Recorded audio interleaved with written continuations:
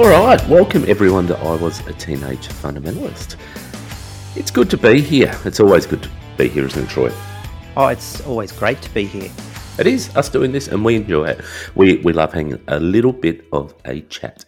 I want to give a little bit of a shout out to all of our socials and things like that at the start. This year, in our show notes, you may have noticed, if you looked in the show notes, that we have a Linktree link in there, which has a link to all of our socials and all those different things. So we are now on YouTube. We've got the Facebook listener group. We've got Reddit, we've got Instagram, we've got Twitter. You can grab our merch from Redbubble. And also, if you could support us through Patreon, that is always appreciated too, as it helps with all the costs of the podcast, advertising and stuff like that. But yeah, go into the show notes, have a look at Linktree. Yeah, and thank you to all the people that have volunteered to help out with that. Like Holly, for example, she set up the Linktree link there, and she's also been doing our Instagram, and she's also done some amazing work on some of those posts and some of those memes and bits and pieces. So big thanks to her. They make us look really good, our volunteers, don't they, Troy? That's certainly admin that helps us with the Facebook group and also with the things like the socials with Holly. We're looking a little bit more polished. I know, it's looking a bit swish, which is good. Now, hey man, today I feel we get a bit of, a bit sort of investigative journalist kind of feel today with what we're going to do this episode. I think this is going to be an interesting one. It is. We better keep it to 60 minutes in theme with the investigative journalism. I didn't say that very well. That's investigative journalism. Keep it to within 60 minutes. I see what you're saying. So you're saying we're going to be like a foreign correspondent. Yes, that's exactly what I'm saying. Four corners, right? Oh, no. Okay. I get it. So you're making reference to that old classic 60 Minutes, which I don't know how it is in the US now, but in Australia, it's become a lot more like a current affair and less, 60 minutes-y like it used to. Have you noticed that? It's terrible. We actually watched it last week. Just there's a story on there that piqued our interest on the ad. And yeah, it was a little bit tabloid. Wasn't impressed with it, and we won't be watching it again in a hurry. Yeah, I mean, it always was Channel 9, but Channel 9's just become even more Channel 9, haven't they? Yeah, it has. And for our overseas viewers in Australia, Channel 9 is, it's just one of your garden variety network TV stations. Yeah, exactly. Yeah, it's rubbish.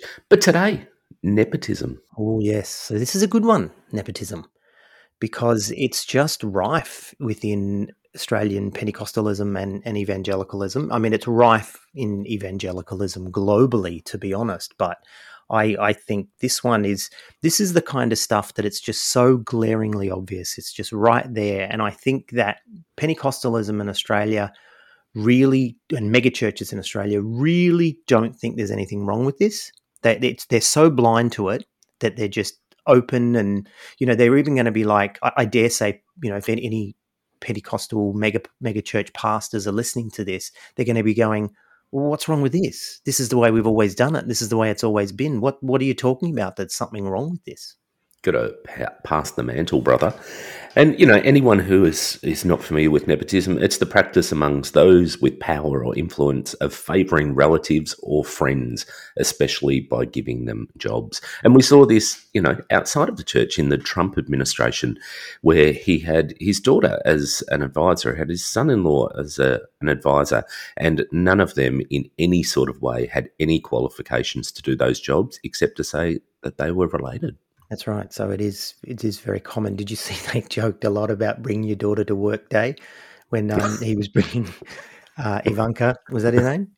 I think it is Ivanka. Yeah, Ivanka Trump, when he was bringing her in, it was like, oh, daddy-daughter work day and bring your daughter to work day and all this kind of stuff. But, most companies and government agencies and NGOs, et cetera, they have rules in place to counter nepotism because it's basically not fair and it's not on.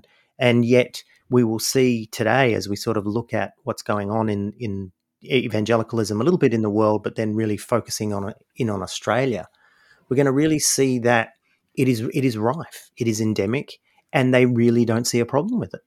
No, they don't, unfortunately, and it is completely wrong. But it doesn't just sit within Pentecostalism, evangelicalism. It definitely sits within the world in many, many areas. And, ruling dynasties of the world is just one of them, aren't they? Yeah, for sure. I mean, you look at monarchies. I mean, this is what monarchies were basically based on nepotism. I mean, that's the idea, right? Is that it's hereditary title, it's handed on to your children. So we see that with, of course, still to this day, the British monarchy, is still very, obviously nepotistic, but they don't have the power that they once had. But nevertheless, there's still, titles that are bestowed and jobs and all that kind of thing is given to the British monarchy. I think the one that stands out to me, though, is the Thai monarchy. Yeah. So the Thai loved the older king, the one who passed away more recently, and they weren't very fond of his son. When he was the prince, there was a lot of backlash against him because he wasn't doing a very good job of being the crown prince. And then when he became the king, there's not that same love and adoration that they have. But this is who gets it. It gets given to the son, or gets, whichever son it happens to be given to for whatever reason, because that's the dynasty. The dynasty is handed on from father to son or father to daughter or whatever. I remember my partner and I were actually in Thailand, whenever that was, 5 or 6 years ago, when the king died. And we left, and he died within hours of us leaving, and friends were there at the same time. And apparently everything shut down. Like the whole country just shut down and went into mourning. So they really took that seriously. And you're right, they absolutely loved him. But the son has been, he's known for his playboy lifestyle, flying around on private jets and doing whatever he wants. So yeah, I don't think he's popular. I think you're right. No, they're not fans. So obviously the world moved away from monarchies, right? Because it's basically not fair. And the world moved, to more democracy, whether that's just in name or whether it's really in practice. And so the idea of democracy is that everybody has a voice. I mean, that's what democracy means. It's listening to the voices of the people. And so our society, Western liberal democracies, of course, we have multi-party systems. People are voted in and out, but still nepotism is quite strong in different areas of our world. But I want to make the point that as a society, we have moved away from the idea of giving things directly to your children because simply they are your children, or I should say giving jobs and power and positions of power to your children. So that's a really important point to make, that this is not the way the world runs, or at least Western liberal democracies. But let's talk about where we do see nepotism rife in governments today. And we are going to go somewhere with this. We just want to sort of set the scene with this. So what's the first one, B? That would be our old mate Kim Jong Un. And where did he come from? Kim Jong Il. And where did he come from? Can you go that far back? Oh, no. Kim Il Sung. Oh, well, there you go. See, look at you. You're a wealth of political knowledge. Look, it's a world of bad haircuts. That's what it is. But North Korea, rife with this stuff. And as we can see, it doesn't work extremely well. When you see some of that secret footage that comes out of North Korea of how malnourished people are, how unwell they are, how they can't get health care, this shit doesn't work. But, they've got lots of good nuclear weapons. So that's the main thing, isn't it? Well, the thing about them as well is that there's a spirituality, there's a almost godlike quality to these three men. And so this sort of mantle, this, lineage, divine lineage, they're sort of handed on from one generation to the next. And maybe that's already starting to sound familiar, but that's what's happening. And we, as Western nations, we look at that and go, that's bullshit. That's not the way it is at all, right? People need to be voted in, or people need to, demonstrate their merit, and then they can have positions of power, which leads us on to sort of more recent American presidential dynasties, right? So like the Bushes, for example. So we see that Bush Sr. was the president. A couple of presidents later, Bush Jr. gets in. And then when we look at the Clintons, Bill Clinton was the president, and, his wife was all of a sudden the, Secretary of State under Obama, and then she's running for president herself. If you think that's not because she's connected to the power brokers and, her husband, well, you're kidding yourself, right? Of course. So we see that even in the American system. But the difference between the American system and, say, the North Korean system is people still need to vote and people still need to choose. So ultimately, you can be connected, but that's no guarantee. Whereas in North Korea, well, it's a guarantee. So the other one, Brian, is Singapore. Now, Singapore is interesting. Well, you have first-hand knowledge of this. You lived there. So let me tell you about Singapore. Now, the thing about Singapore is it's dressed up as a Western liberal democracy. That is, multi-party state, parliament, yada, yada. But the reality is the same party has been in power since the 1960s, since they declared independence from the UK and also independence from Malaysia. So they were briefly part of Malaysia. And there's a guy by the name of Lee Kuan Yew. Now, the thing about it, as I said, is it's dressed up as a liberal democracy, but it's actually a single party system. And what happened when Lee Kuan Yew, he was just in power forever, for a very long time. And then when it was time for him to retire, his own son wasn't really old enough or experienced enough to take over. So what he did was he handed it on to this guy named Goh Chok Tong. And Goh Chok Tong became the prime minister. But Lee Kuan Yew stayed in this role called senior minister, which basically meant I'm still in control, I'm still in power. Do you remember it was kind of like that with Putin when Putin stepped out for a little while because the constitution said he couldn't have it. So he stepped out, gave it to someone else for a period of time and then came back. Lee Kuan Yew never came back. But what he did do eventually was he handed on the power, or Goh Chok Tong handed on the power to his son, Lee Hsien Loong. All right. So eventually he gave the power to his son. Now, again, the thing about it is it's supposed to be a Western style liberal democracy, but really it's just very much like North Korea. But all the show is there, all the dressings are there of, it's not nepotistic, but of course, in true Asian fashion, he handed everything that he had on to his firstborn son. It's interesting, isn't it? Corruption begets corruption as well, doesn't it? Yeah, well, it's an institutionalized corruption. That's the thing about Singapore. That's the thing that I noticed when I was there. It's not illegal. The laws are actually supporting those in power and those that are holding the power to maintain the power. So it's institutionalized corruption is the best way to put it. Yeah, absolutely. Scary stuff, but it's everywhere, isn't it? But then we come back to the Pentecostal evangelical scene.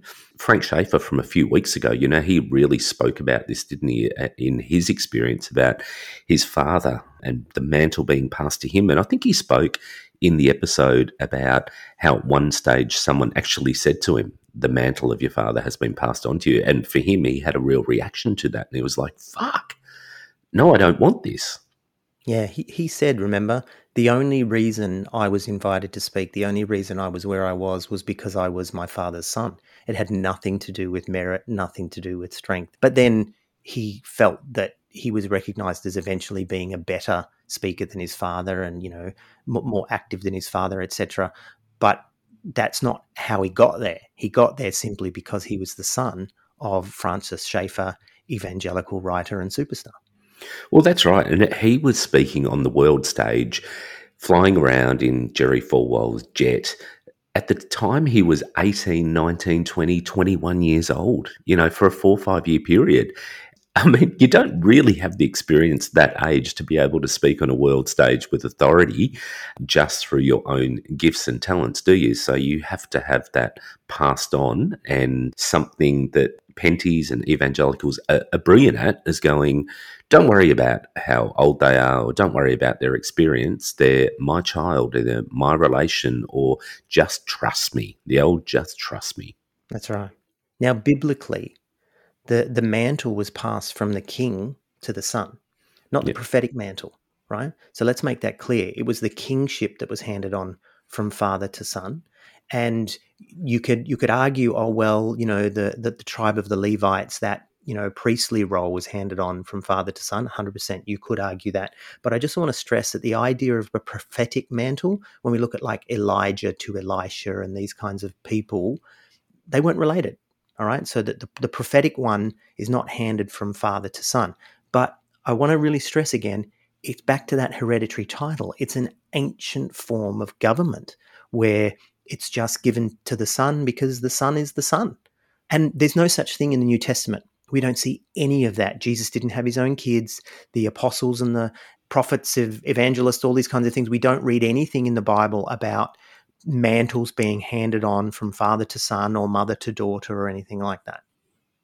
I mean, you could argue from their perspective, and even if you look at today's royals, that they are groomed from birth. And I'm sure that all the royals of days gone by and any of these dictatorships that are happening in history and now, that they're groomed from the day that they're born to take up that role. So from their perspective, they're like, well, this person will definitely be the best person for it because we've actually trained them in how to respond. They become like a ruling class within the church, don't they? Yeah, absolutely they do. It is frightening. So American evangelicalism is ridiculously nepotistic. All right. So we see Jerry Falwell Sr. handing everything on to Jerry Falwell Jr. And then, of course, all the scandals and everything that have happened in there. We see Billy Graham Evangelistic Association handed on to Franklin Graham. And we could list off a whole heap. It is the way that it's done in America. Now, I like what Frank Schaeffer said. Do you remember? He said, if you did this in business in America, you would go to jail. The way that they just hand everything on from father to son and the rife nepotism, you would go to jail because it's just not allowed. And I don't know if you've seen that show, The Righteous Gemstones, which is a TV show on HBO in the US, but it's on Foxtel and Binge here in Australia on those streaming services. That is a prime example of everything that we are talking about. So if you want to go and have a look, please pop over to those channels, watch The Righteous Gemstones, and you're going to see exactly what we are talking about when we talk about American evangelicalism and nepotism. And look, you do look at it and go, oh, God, this is far-fetched, but reflect on it. And, of course, there's a little bit of drama in it, but it's exactly what happens. And I think the theme of that show is exactly what happens. Sadly, I mean, I remember Frank saying that in terms of Billy Graham, he thought Billy Graham was a very sincere person, but Franklin Graham, he's picked up the mantle and is insincere and far right. And Frank goes as far as saying that these mobs are criminal enterprises. Remember he said that? That's exactly what he said, yeah. Well, that's the thing I think about The Righteous Gemstones. When you watch The Righteous Gemstones, you see the father's character, John Goodman's character, is actually quite sincere. Yep. And he's often face-palming at his kids' behaviour. And we'll come back to this a little bit later because there's one case in particular in Australia where I know that the senior pastor of the church is just face-palming at what his kids are actually up to.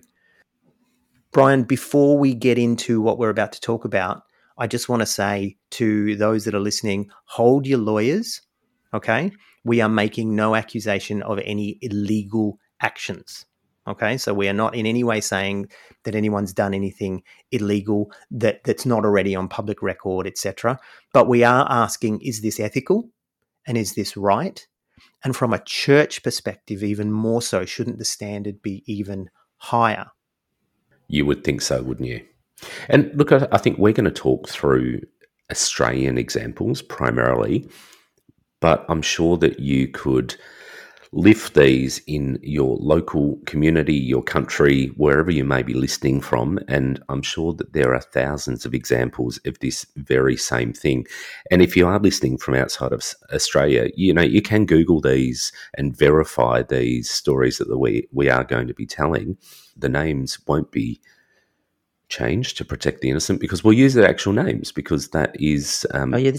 This is all public record, and most of this has come from Wikipedia, which is written by their fans. I mean, I don't know if you went and had a look at the articles. In fact, you did. I know you did. But when you look at the articles, they're puff pieces, really, about just the wonderfulness of these people and these churches, which again demonstrates what I was trying to say at the very beginning. They don't even think there's anything wrong with this. Otherwise, they wouldn't be broadcasting it like they do. No, that's right. But it doesn't take long to... I mean, you look back on The Righteous Gemstones and sure, that's a bit theatrical, but the exact same thing happens in these families, that they have obscene wealth. I mean, you see it more in those mega pastors in the States in flying around their private jets and have their enormous mansions. But these same people talk about justice, and they talk about protecting and looking after the widows and all of that. But you don't go as far as actually sharing your goods, because God's actually given you those, especially for you because you're so faithful. Oh, that's right. When Jesus said to the rich young ruler, sell everything you have, he was talking to him. He wasn't talking to us.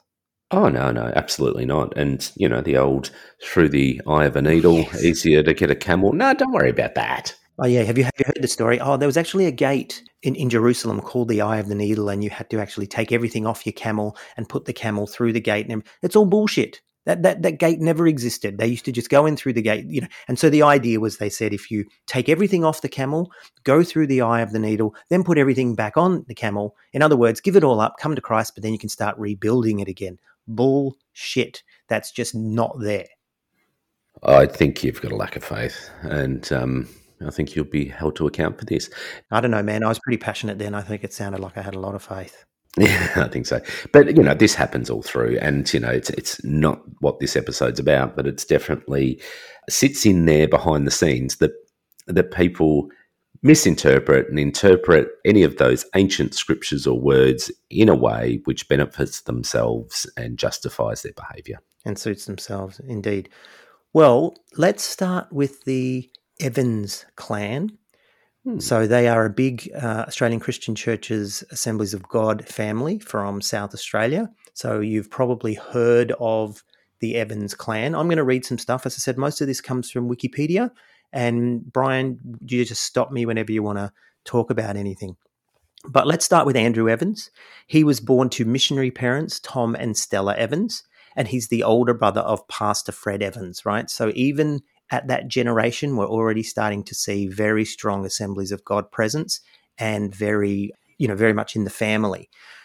He studied for Christian ministry at the Assemblies of God Bible College, now known as, I don't know, how do you say this, Alpha Crucis? I think it's Alpha Crucis or something like that. Yeah.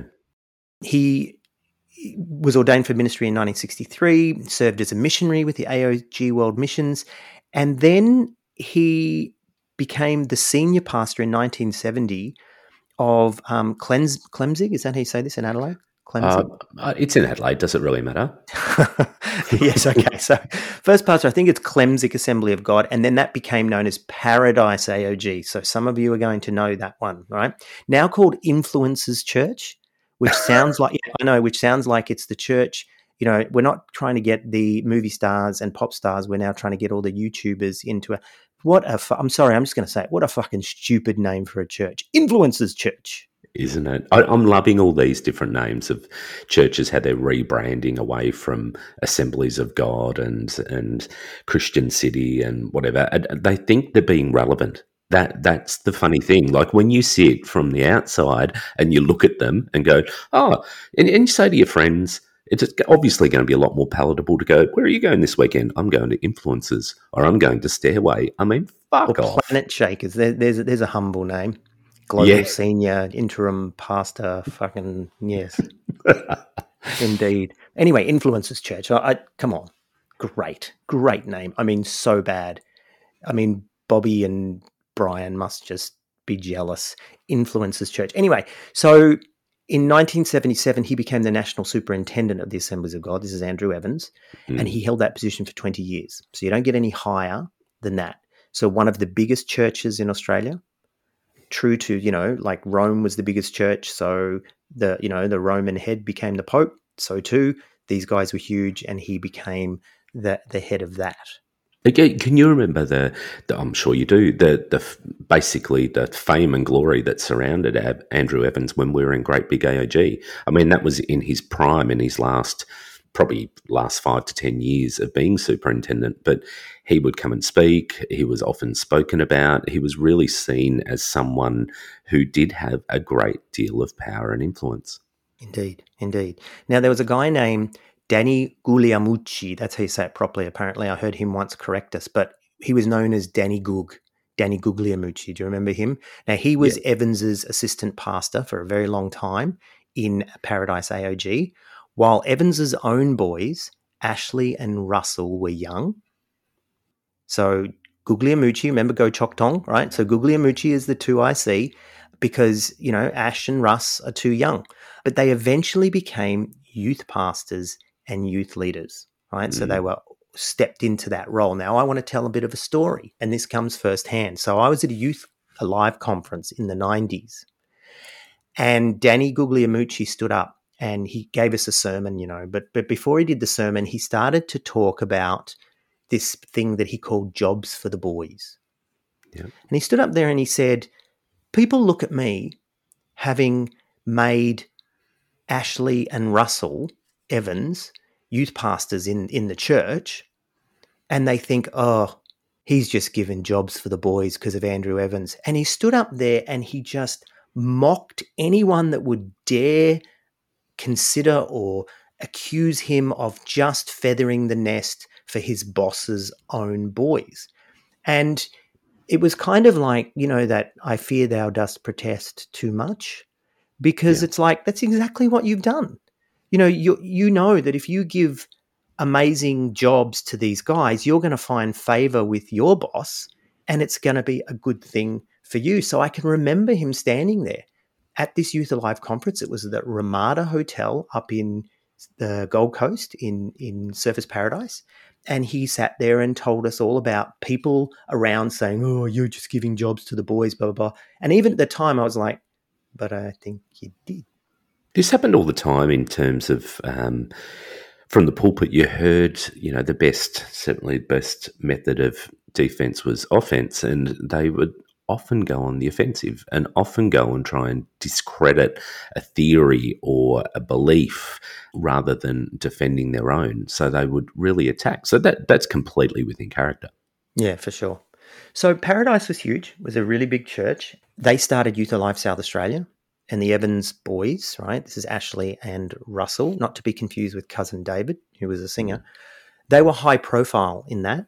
And I assume that they ran that at some stage. Now, I tried to do my research and I can't say that 100%, but I'm 99% sure. But nevertheless, I can't say 100% that the Evans boys were at the helm, but I'm pretty sure. Was this around the stage they took it back from the Apostolics? Yeah, right. They took it back from the Apostolics. Indeed. No, I don't think they needed to, because they never fucking let it go. No. So Southside Christian Church was established in 1994. That was like a satellite church of Paradise, and Danny Guglielmucci took off and pastored that. Then in 1997, the contemporary worship music band Planet Shakers was created out of the first Planet Shakers conference, right? So in Hillsong-esque style, right? Oh, look, Hillsong have a conference called Hillsong. We're going to start our own, call it Planet Shakers. And eventually we're even going to name our church after our conference. It's just like fucking predictable. But anyway. But it's, it's a proven recipe that works, isn't it? And for Planet Shakers, it worked too. I mean, they went huge. I mean, they were nothing like Hillsong, I don't think. I mean, they've got a bit of fame and adoration. Well, they want to be. Yeah, they want to be. But they've got a bit of fame and adoration in Australia, but I'm not sure that they necessarily went global like Hillsong. Certainly didn't go as big as Hillsong, but they tried, and bless them. Yeah, bless them. # blessed. Blessed be. So here we go, though. Listen to this. In 2000, Andrew Evans' youngest son, Ashley, and his wife, Jane, took over as senior pastors at Paradise. So in that Singapore-style model, they weren't old enough, so Danny Goog had it. But then when they became old enough, Andrew Evans stood down and gave the entire church, all the assets, everything that's controlled by the senior pastor, right, and by the board, etc., all fell to the hands of Ashley and his wife. And then the Planet Shakers youth movement grew in this. So we've still got Russell is still involved very strongly in there. And as we said, it's now known as the Influencers Church in an attempt to attract YouTubers. When you say, all of those assets and buildings and things like that are handed over, surely that belongs to the people, to the congregation, wouldn't you think? Well, on paper it does. On paper it 100% does. And so again, we're not claiming anybody doing anything illegal here. But you and I know that a lot of these boards in these churches are actually stacked with people who are in full support of the dynasty. So you're not going to put anybody in there that's going to turn around and threaten that. So yes, it's not owned by Andrew Evans, it's not owned by Ashley and Russell Evans, etc., but they have control over this as the senior pastors of these churches. Sorry, I baited you with that one. But I got the answer I wanted, so it was good. It's exactly. Yeah, no, it's important to point out because that way we keep the lawyers at bay. Now, in 2004, Russell and his wife Sam, I'm guessing that's Samantha. They're not that inclusive. Not Samuel. No, moved to Melbourne to form the Planet Shakers Church. So now what we've got is we've got the head of the AOG, superintendent of the AOG for a very long time. He eventually stands down. Now his two boys are running two of the largest, most powerful churches, not only in the Australian Christian churches, but also in Australia. I do remember when it moved into Melbourne, it made waves, and I remember there being lots of conversation around it. And they took over a big conference centre from memory, so very, very much like a Hillsong-esque type model. And I remember people just gushing about this place. It was the new latest and greatest. I don't know if it still exists. I'm sure it does. Yeah, it's still rocking. They've got multi-campuses, of course. That's good. What you do. And they call themselves like Planet Shakers International and Influencers Church International, and they've all got multi-campuses. So there's these, they want to be Hillsong. They want to break away and be super huge, but they're still staying within the AOG, but they're pretending like they're separate. It's just fucking weird. They're influencers, though. Well, they are influencers, indeed. Yes. Now, here's the thing. I want to stress. We have a problem. Okay? Our first little example of this, some of the most powerful, strongest families and churches, here we have nepotism. All right? So this is serious, Mum. Nepotism. Mm. Do you want to talk to us about what happened after that with the Guglielmuccis? I'm just going to say the Googs, just because my accent isn't great. My Italian, the only Italian word I remember from high school was fungul. That's about it. And I'm sorry for offending any Italian listeners. Fungul. And all that's The Sopranos. I did love The Sopranos, but do you remember they actually said that in Greece? Remember, Greece was a PG, and because they probably didn't think that anyone would have understood it, it's fungul in there. Yeah, but when you said Greece, then I was going to say, no, that's Pusti Malaka, but you meant the movie. I did. So back to the Googs. So Danny, we've spoken about Danny, but in 2006, the Googs, Southside Christian Church, became Edge Church. Not just Edge Church, but Edge Church International. Well, there you go. See, there it is. Everything that I just said. Change the name. And they don't change the name because they're trying to distance themselves from bullshit. They change the name because they're trying to be cool and hip. It's marketing. Like all of these big churches these days have a marcoms department. They're very good at it. Like if we've reflected on this before. If you have a look at Pentecostal churches, they are the ultimate marketing machines, and their comms are very slick, very, very slick, have some great little snippets and clips, and they're very emotive, very, very good. Indeed. And what did El Hardy say? No one uses social media like the Penties. That's right. Yeah, it's very true. I mean, I don't follow any Penty churches on social media, but I certainly have seen clips. And I've seen parodies of those clips, which are very funny. Danny's son, Michael. Now, he became pastor at Russell Evans's church, Planet Shakers. What's happening here? Hello, jobs for the boys. See, remember, Danny gave positions to his boss's boys. Now what happens here? Years later... I think it's purely coincidental. Jobs for the boys. No, coincidental. I don't know what you're inferring. I mean, this is ridiculous. You're drawing ridiculous conclusions here. So the Evans boy gave the Guglielmucci boy a job. Now, how do we define nepotism again? Let me just go back up here and have a look.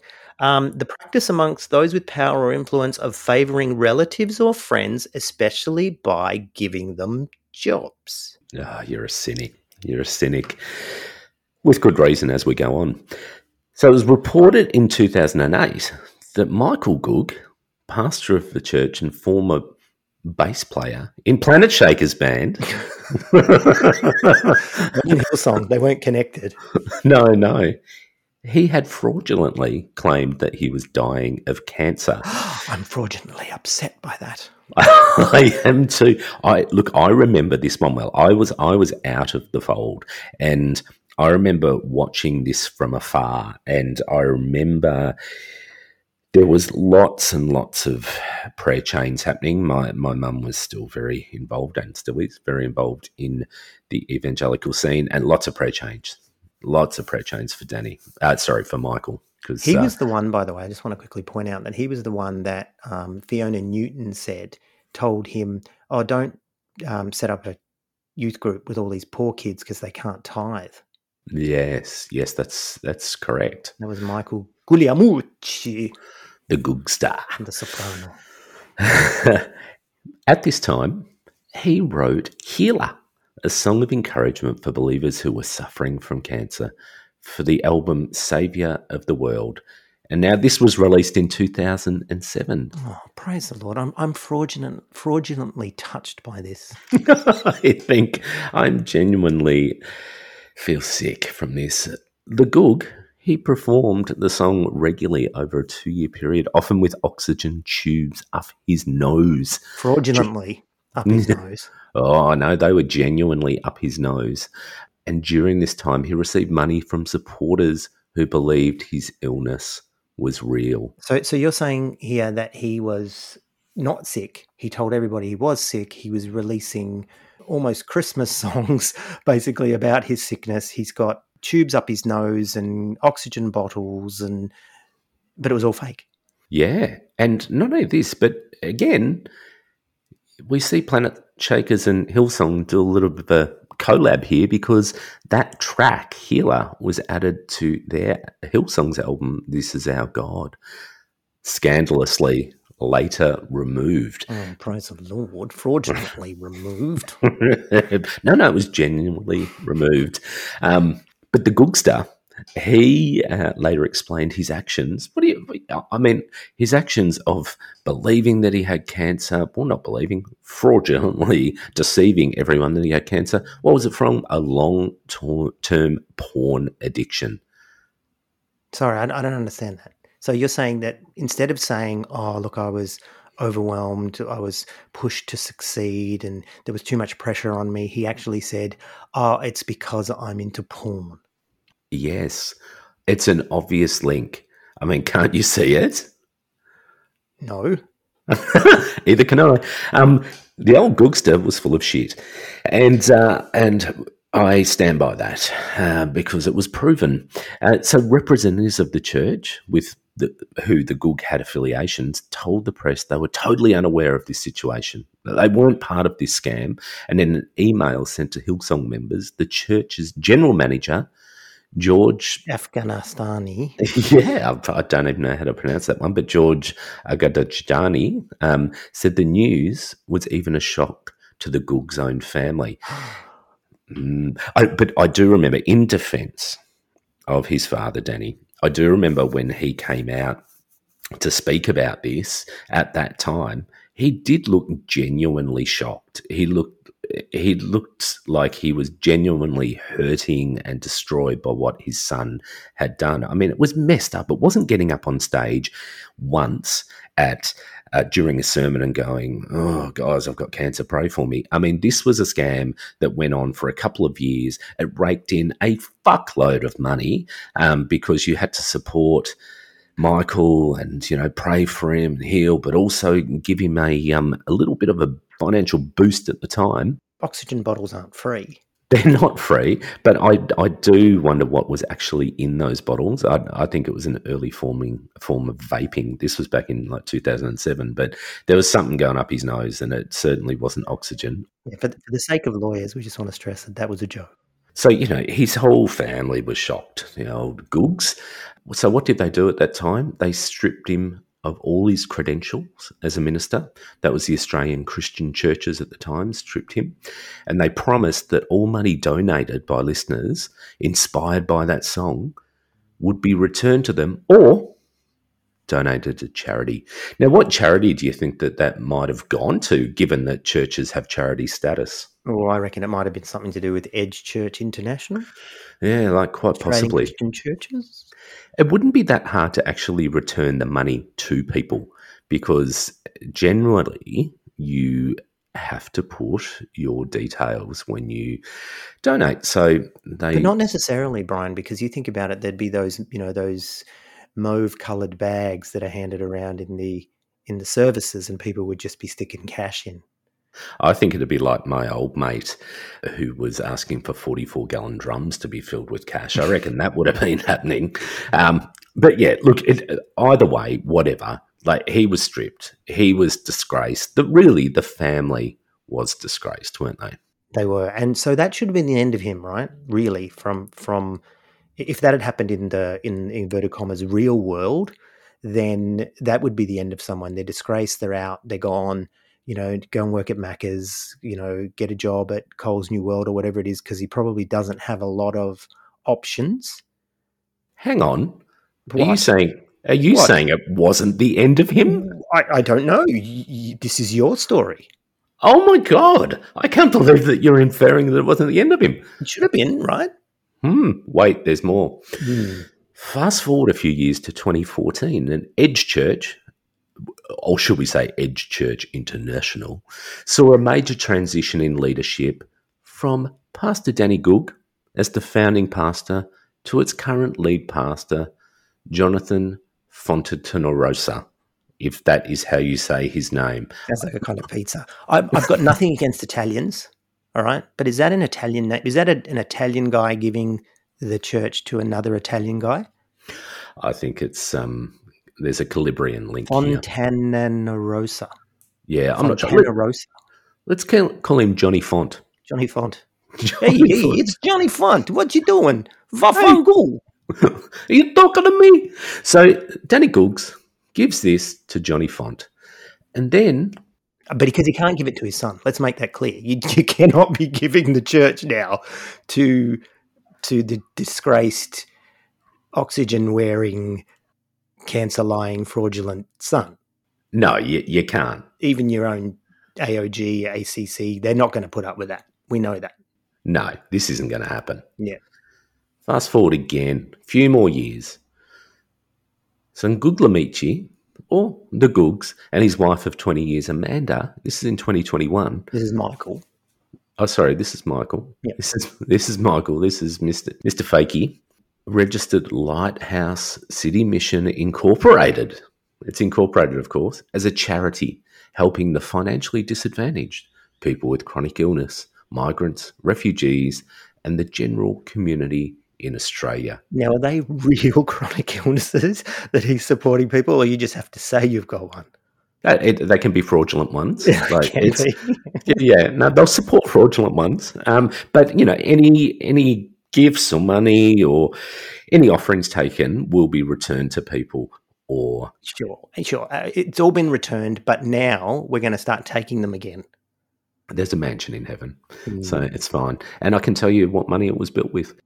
Can I just say something here before you go on? No. Okay, go. People are going to listen to this, right? People that are still in the fold and saying, these guys are just being so negative and they're just being, so against the work of the Lord, etc. Fuck off. All right? Because this is for real. This is real money, real people, real lives, and this is something straight out of HBO's acclaimed series, The Righteous Gemstones. It totally is. I mean, if I transfer it into my everyday life, in the organisation I worked for, if my CEO brought in her son or her husband or someone and said, oh, you know what, I'm going to step down and I'm going to pass on the running of this mid-sized business to them, there would be an uproar. There would be an absolute uproar because they don't have the skills to run it. They don't have the background nor the qualifications. But we accept that. We accept it within the Penty and evangelical circles. So here we have, we've got Michael and Amanda. They've set up Lighthouse City Mission Incorporated. Don't forget it's incorporated. That makes it a little bit more legitimate.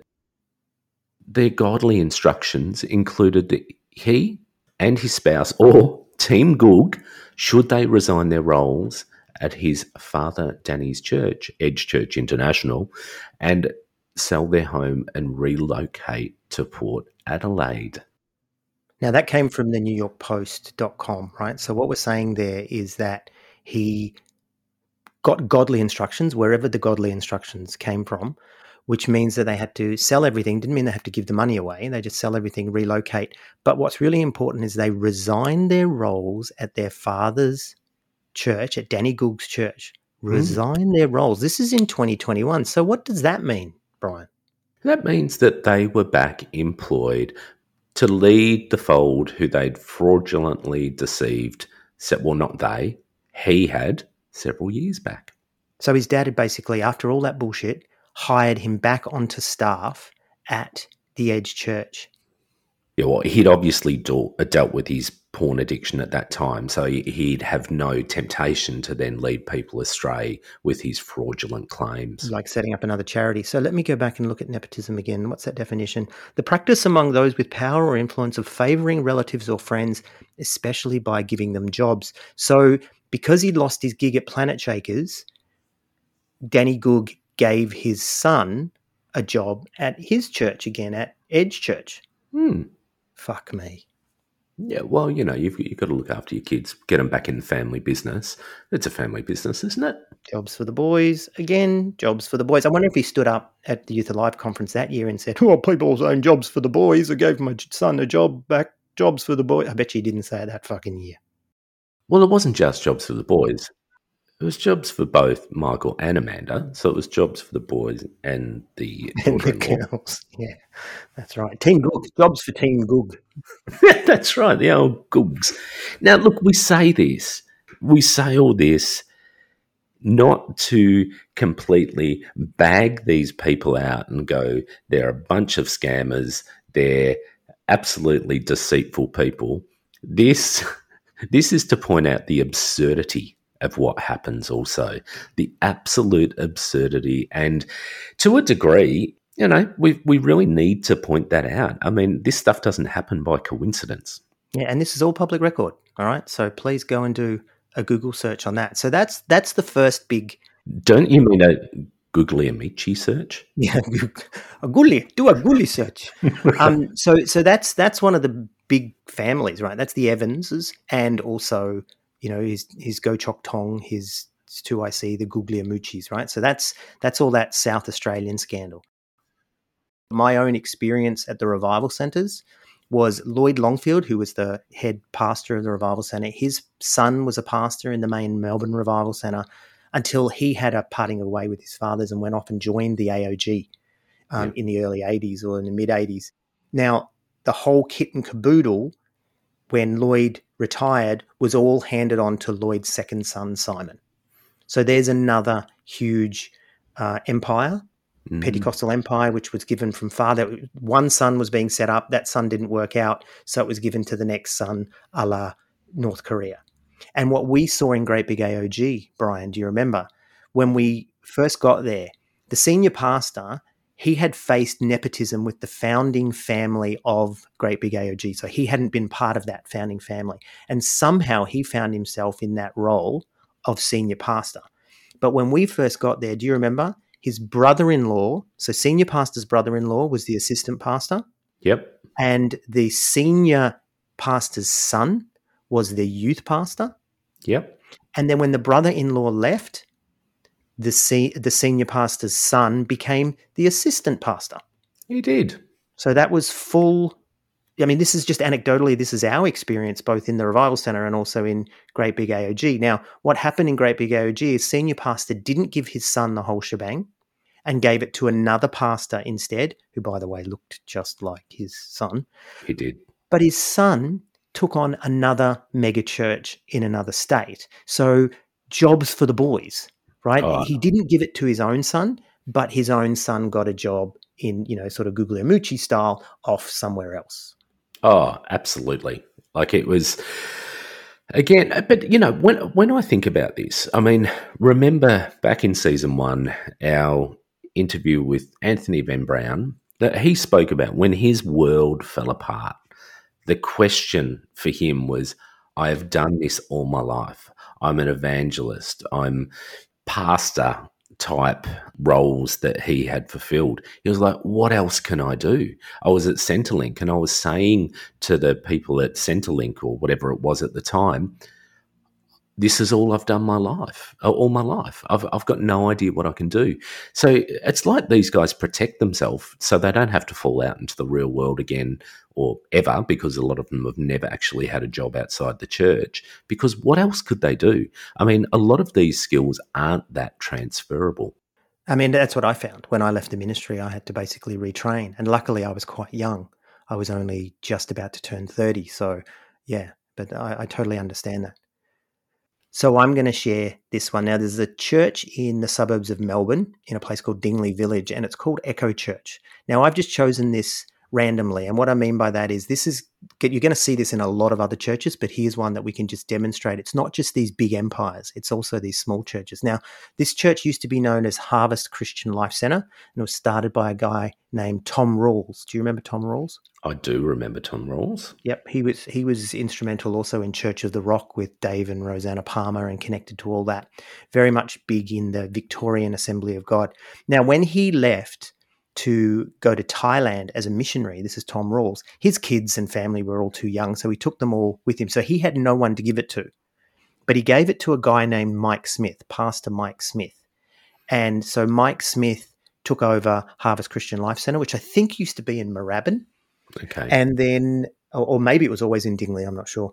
But Mike Smith eventually renamed the church Destiny Church, as you do, right? God, because it can't be called Harvest anymore. It sounds too much like a type of bread. So now it has to be called Destiny Church. But here we go. You ready? So Smith had that church from when Tom Rawls gave it to him sometime in the 90s. But in 2018, he handed the church to his daughter and son-in-law, Justin and Lee Box. Now, I don't know if he didn't have a son, but he gave it to his daughter. And it seems to me that sexism trumps nepotism here, because he didn't just give it to his daughter, he gave it to the son-in-law. So the son-in-law becomes the senior pastor, but it's still in the family, if you know what I mean. Mm. And then in 2019, what did Justin and Lee do? Change the name of the church to Echo Church. Echo. Church.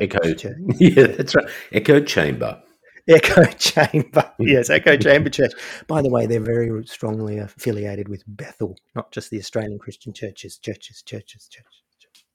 So this is Echo Church, right? So interestingly, the worship leader's name, this is all on their website, all right? I didn't make this up. Interestingly, the worship leader's name is Mitchell Smith.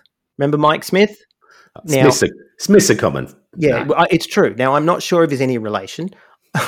And in true journalistic fashion, I emailed them and said, is Mitchell Smith related to Mike Smith? But they didn't reply. Oh, I wonder why. Yeah, so I can actually say, we reached out to the blah, blah, blah, but there was no reply, just like on the news. Now, if someone could find out and put this in the Facebook group, that would be wonderful. Is Mitchell Smith related to Justin and Lee Box? But he's the worship leader, which is a big deal in these kinds of churches. They are multi-campus, I think, as well. I think that they possibly Echo Church, international, national. I'm not sure. Nevertheless, much smaller situation here, but it's another church. Control of all the assets and all the money and all that kind of stuff is handed on to the family again. Dun, dun, dun, dun, dun. I think there's a theme. There is a theme.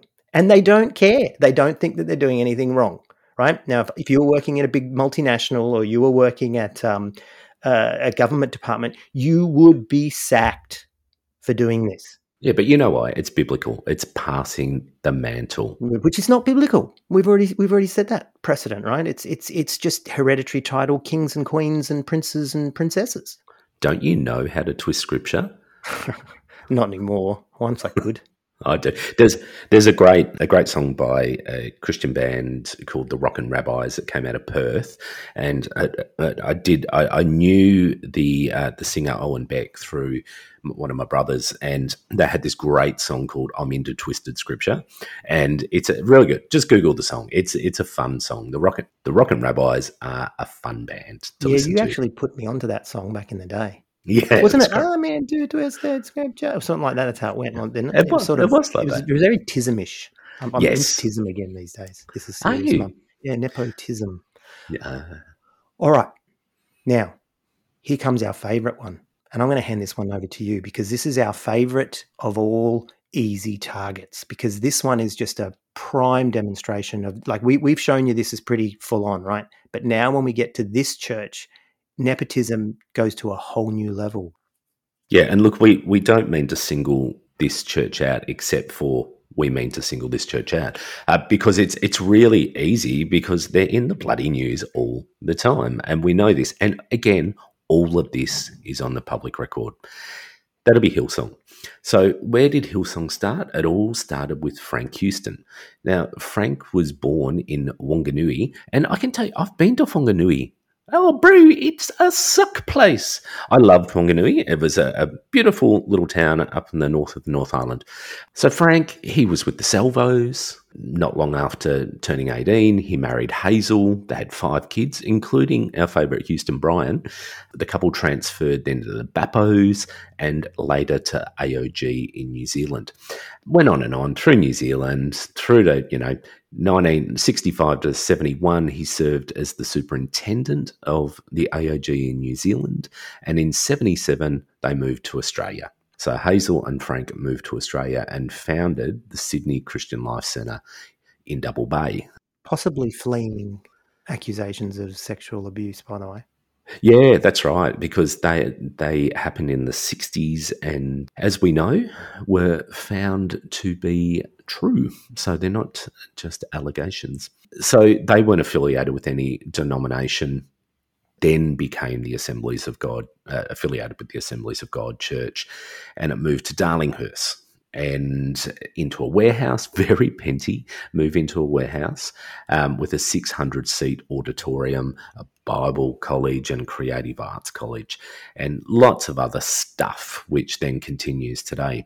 So Houston by then had a problem, but he was known as the bishop, and not an official title, but a humorous reference to mainstream churches. So they're taking the piss out of mainstream churches.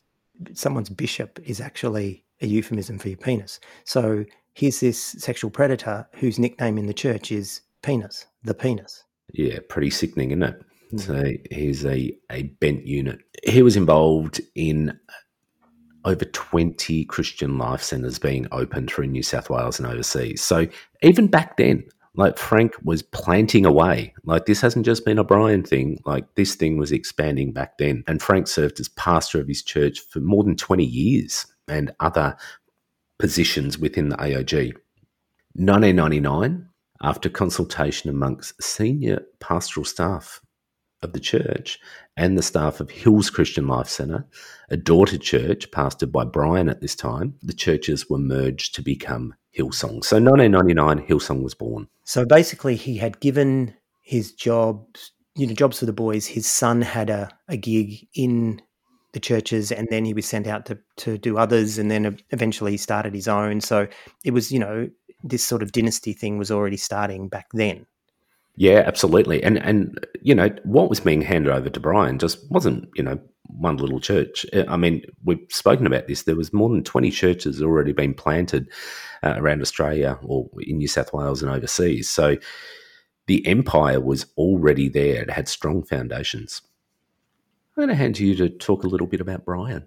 Okay, well, Brian came over with his dad and was involved in the church, and obviously had a leadership role. Eventually, he took over everything, and so he became the head of the Hills Christian Life Centre and and all those affiliated churches. But they were part of the Assemblies of God, and so in 1997, and I remember this, Houston was elected the president of the Assemblies of God in Australia, which is now the Australian Christian Churches, at the retirement of Andrew Evans. So this is another dynasty-ish family that's basically taken control of the AOG. And then Houston eventually, as we know, becomes head of this group called Hillsong, and they break away from the AOG. So Houston, this is Brian Houston, is now the executive producer of Hillsong Music Australia.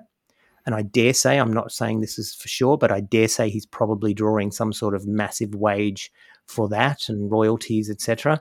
In September 2018, they broke away from the Australian Christian churches, and now they became, Hillsong as we know them today. So Brian is the global senior pastor, or the senior global pastor of Hillsong. And as we record this, he's stepped down from that to face the charges against his dad. Now, at the same time, though, and here's where it's, this whole family business thing, he's got his wife, Bobby, and so it's Brian and Bobby. She's the co-global senior pastor. She hasn't stood down at the moment.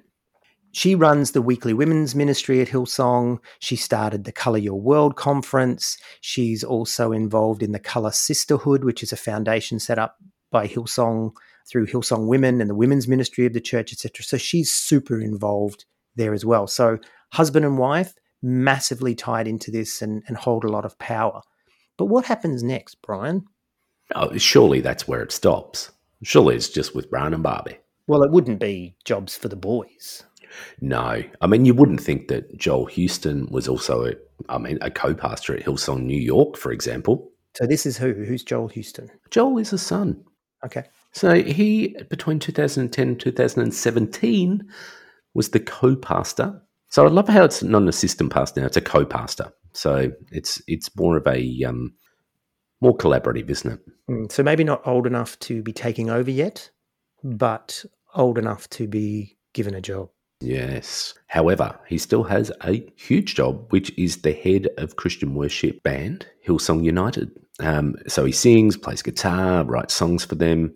And in 2008, he became the creative director at Hillsong Church. So, he did have a gig there before he went to Hillsong in New York as well.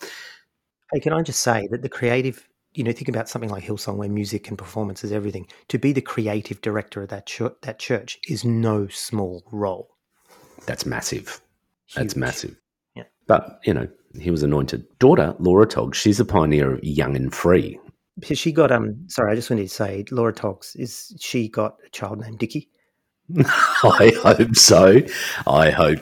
She does. And just for our listeners that aren't familiar with the swimmers called Speedos, we call them Dickie Togs in Australia, in some parts of Australia. So she's obviously married someone else. That's why she's not Laura Houston. Yeah, I don't think she's tried to disassociate herself from the family, that's for sure. So together with her family, well, her husband, Peter, they pastored the youth ministry of Hillsong Church. God. Small gig. But yeah, according to the website, she's a visionary. So much this is like their own father. website, by the way. This comes straight from Hillsong. Oh, yeah, absolutely. I mean, She's a it's visionary. not, just like her father, Pastor Brian Houston. That's what it actually says. Yeah, that's right. So what they're doing is putting some preparatory groundwork in for handing over some other stuff. But she also has the Secret Garden TV. Now, can I stop you there? No. Because the Secret Garden is a euphemism for a woman's vagina. I have not made this up. So we've got the bishop, grandpa, and now she is pioneering the Secret Garden TV. This is ridiculous. Mm. So, yeah. Do they know what they're doing here, or is this purely just some sort of Jungian, Freudian thing? It's Freudian. Mm. I do love Freud. So I do think it's Freudian. They surely their marketing people aren't very bright, are they? Hey, keep reading, because remember, this is a Secret Garden. Keep reading what it actually says about this, or what you're going to do with your Secret Garden. Go on. Yeah, it's not great. A space designed to reach and inspire young women by compelling them to dig deeper into the things that consume their hearts. So dig deeper, ladies. Now, when I first read that, I thought dig deeper into your wallet, but now I think it's maybe something about digging deeper into the Secret Garden. It's not good.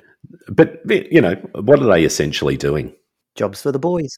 They're leaning in. They are. They're leaning in financially, but also both these two kids have very high-ranking, powerful jobs.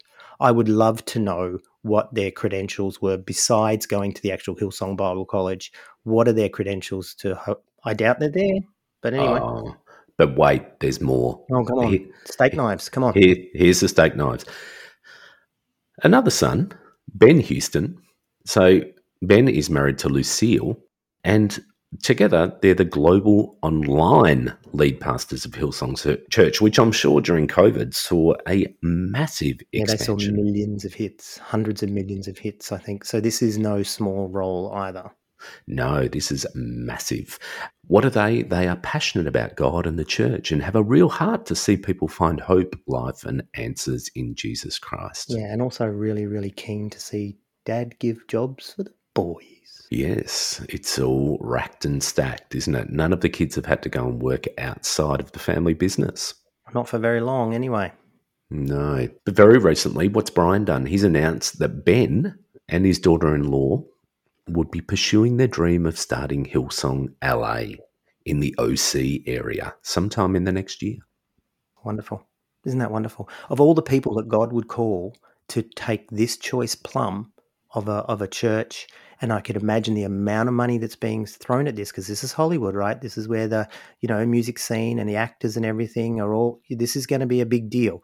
So who's he going to trust with this? Is he going to trust those feisty leprechauns, the doolies? I don't think so. Oh, no. I don't think so. This is one's going to go to a Houston. Go to the kids. Yeah. So the dynasty continues, doesn't it? And so they look at this and they think, Houston's, we don't have a problem. They do. They do indeed have a problem. I love what it said here in this article. It said, Ben Houston insisted that his plans for Hillsong's expansion to LA were not indiscriminate, but are intentional, prayed about, and thought through. Oh, that's nice. And fucking nepotistic. Yes. I love it. That's like indiscriminate. Fucking discrimination up your fucking wazoo. This is so discriminatory in a positive sense towards you, Ben and Lucille Houston. But they would see it that they are blessed because they're rubbing shoulders with all the elite in Hollywood. Yeah, that's right. Hashtag blessed. Hashtag blessed. So what we've seen here today, Reverend Dr. Brian, is that we have seen serious evidence of nepotistic dynasties, both small and large, in the name of the Lord, and that's Australian okay. Pentecostalism. If it's in the name of the Lord, you can get away with it, can't you? Because God has told me, we've prayed about it, we've been given a vision, we've been given a word, and we've been given jobs for the boys. Yeah, but dare not question that. Because if you do that, you're questioning God, aren't you? Because do you remember what they used to say to us once upon a time? And you probably heard this a lot as well, and you hear this from the leaders, is church is a theocracy, not a democracy. Yes. Right? Which reminds me again of this hereditary title shit. I mean, that's really what happened in those European monarchies. God put them there, and God would cause the boy or the daughter to be born to me, and that is the next person. It's all God. It's all on God. So it's a theocracy, not a democracy, and you don't have a say. No, you absolutely don't. And particularly, you look at the rise of the megachurch in Australia, I mean, globally, but if we're just concentrating on Australia here, I can't think, I'm not involved in the scene, I'm not close to it, and I'm not actually that close with too many people that are. But I'd love to hear examples of where these churches have been handed over to someone who's not related or someone who's not part of one of these royal Pentecostal families. Oh, look, it does happen because there are times where as I said before, the person is not, the son or the daughter is not old enough yet, or this, the person gets removed, or something goes horribly wrong, and or there just isn't a child at all. So occasionally, it definitely does happen within Pentecostal churches that that people get it, but by and large, this nepotism is still a huge issue. And I think the thing that really struck me is, and I want to say this to people that are involved in it, not those of us that have walked away.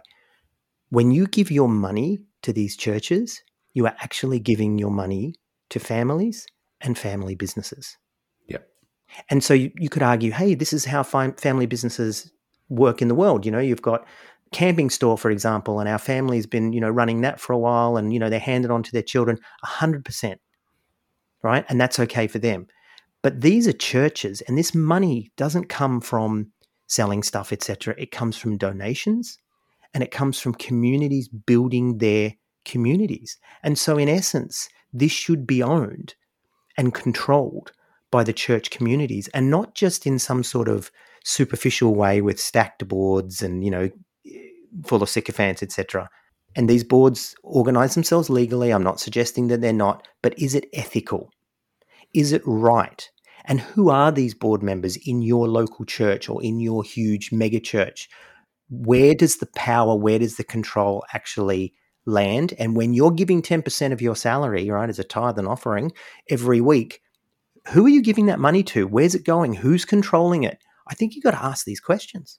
Yeah, absolutely. And, I'm involved in a couple of boards for organisations, and I can tell you the diversity on those boards is enormous, and it's purposefully done that way to make sure that we are challenging the status quo, that we are challenging some of the assumptions there.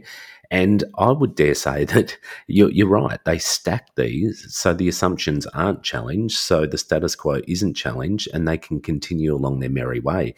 As you say, I mean, these are businesses. They started off as our interview with Jeff Bullock. Jeff said that it started out in all sincerity, but I'm not quite sure that's where it's landed. I mean, these are. Oh, you're more than not quite sure. This is not where it's landed. Yeah, but I like to understate things. I'm Australian. Fair enough. So, but it's horrendous. I mean, you look at this. I mean, this is people's spirituality. It's their eternal destiny, if you're looking through their eyes, and it's being messed with in this way. The thing is, for me, Brian, is people are being called to sacrifice for building funds or for missions or whatever it is that they're sacrificing to, but the money is going to these small groups of people and even families that have ultimate control. And yes, it's legal, and yes, it's all set up in a way. But Nathan Zampronio on the Leaving Hillsong podcast, please go back and have a listen to his podcast if you want. But he really talked about how the way this is all structured, that ultimately it can't be taken away from the leaders. They have these rights of veto and all this kind of stuff. So when you give your money to these groups, you're not building your community, you're building these family businesses. And on top of that, Brian, is the taxation breaks that they get because they are religious organizations. They're not family businesses according to the taxation office. They are churches. And yet they've got all these tax breaks and they're, jobs for the boys and nepotism and all this kind of stuff. It's just so wrong. Stop giving your money to these family businesses. Yeah, it's madness, isn't it? Like, I'd hate to, well, actually, I'd really love to know how much actually comes through the offering plates every week at, the biggest Hillsong churches, because it would be enormous. And it's... I think that BBC doco said that it was hundreds of millions of dollars a year are raised through donations and offerings at Hillsong. Hundreds of millions a year. It'd have to be. And then you think of the music. The music would make tens, if not hundreds of millions of dollars. I mean, this stuff hits the global charts, Billboard charts, the ARIA charts in Australia. I mean, this stuff is making some serious coin. And then it's all going into the families, and then it's all handed on to the families. So when Brian stood down, I don't think his kids are old enough yet, or his kids are in a position yet to be able to do this. So he had to give it to Go Chok Tong, aka those leprechaunish doolies, to take over. But it's just interim, temporary, you're not a Houston, or interim, temporary, you're not an Evans, or interim, temporary, you're not a Smith. This is the way it works. And I get angry. Can you hear me? It just pisses me off. And I just think you're getting ripped off, people. Give your 10%. Here's another thing, right? I remembered this. The Bible says, well, he that gives to the poor lends to the Lord. So stop giving to the rich people. If you believe in prosperity, you're supposed to give to the poor. So stop giving to these people. Find your charities, find the things that are doing, give to them, keep giving, keep being a Christian, but stop getting ripped off. Or demand some accountability around where this money goes. I haven't looked. I'll be interested, actually. I'll do this after this episode of getting on and Googling and see if you can see the annual general meeting documents, because I know the organisation I work for, we have to publicly declare those documents. We have to put them on a website. They have to be registered, and that actually shows the transparency of the finances in there. Also, our setup as a board, our activity, how we've acquitted against any funds that have come in from our funders. So I wonder if they have to be that transparent. Let's Google. And maybe they are. Maybe they are, but ultimately that doesn't matter. Do you know what I mean? You can keep all the rules, but is it ethical? And I say it's not. No, I imagine not as well. And it is quite crazy. And I mean, you do see this all the time, unfortunately, across the world. So how do we challenge it? What do we do? What do we do with this? Do we just stay angry, or do we challenge it somehow? Do we ask people to be empowered to ask the questions, to demand accountability, demand transparency, or they withhold their funds? Well, it's really difficult because there's so much manipulation within these mega churches that, hey, don't argue with us, argue with God. God's put us in this place. God's told us to do this. Don't argue with that. Yeah, well, see, that's exactly what the kings and queens of Europe used to say. We are put here by God, and if you argue with us, you're arguing with God. But actually, we worked out that was bullshit, and we have whole new forms of government. And so maybe that's what needs to happen. But hey, it won't. But nevertheless, if I was in there and I was listening to this podcast, I'd be asking questions and I'd be shifting very uncomfortably in my seat. So, listeners, if you do have people that, or if you're in a mega church still yourself, or you have friends within mega churches, maybe encourage them to listen to this.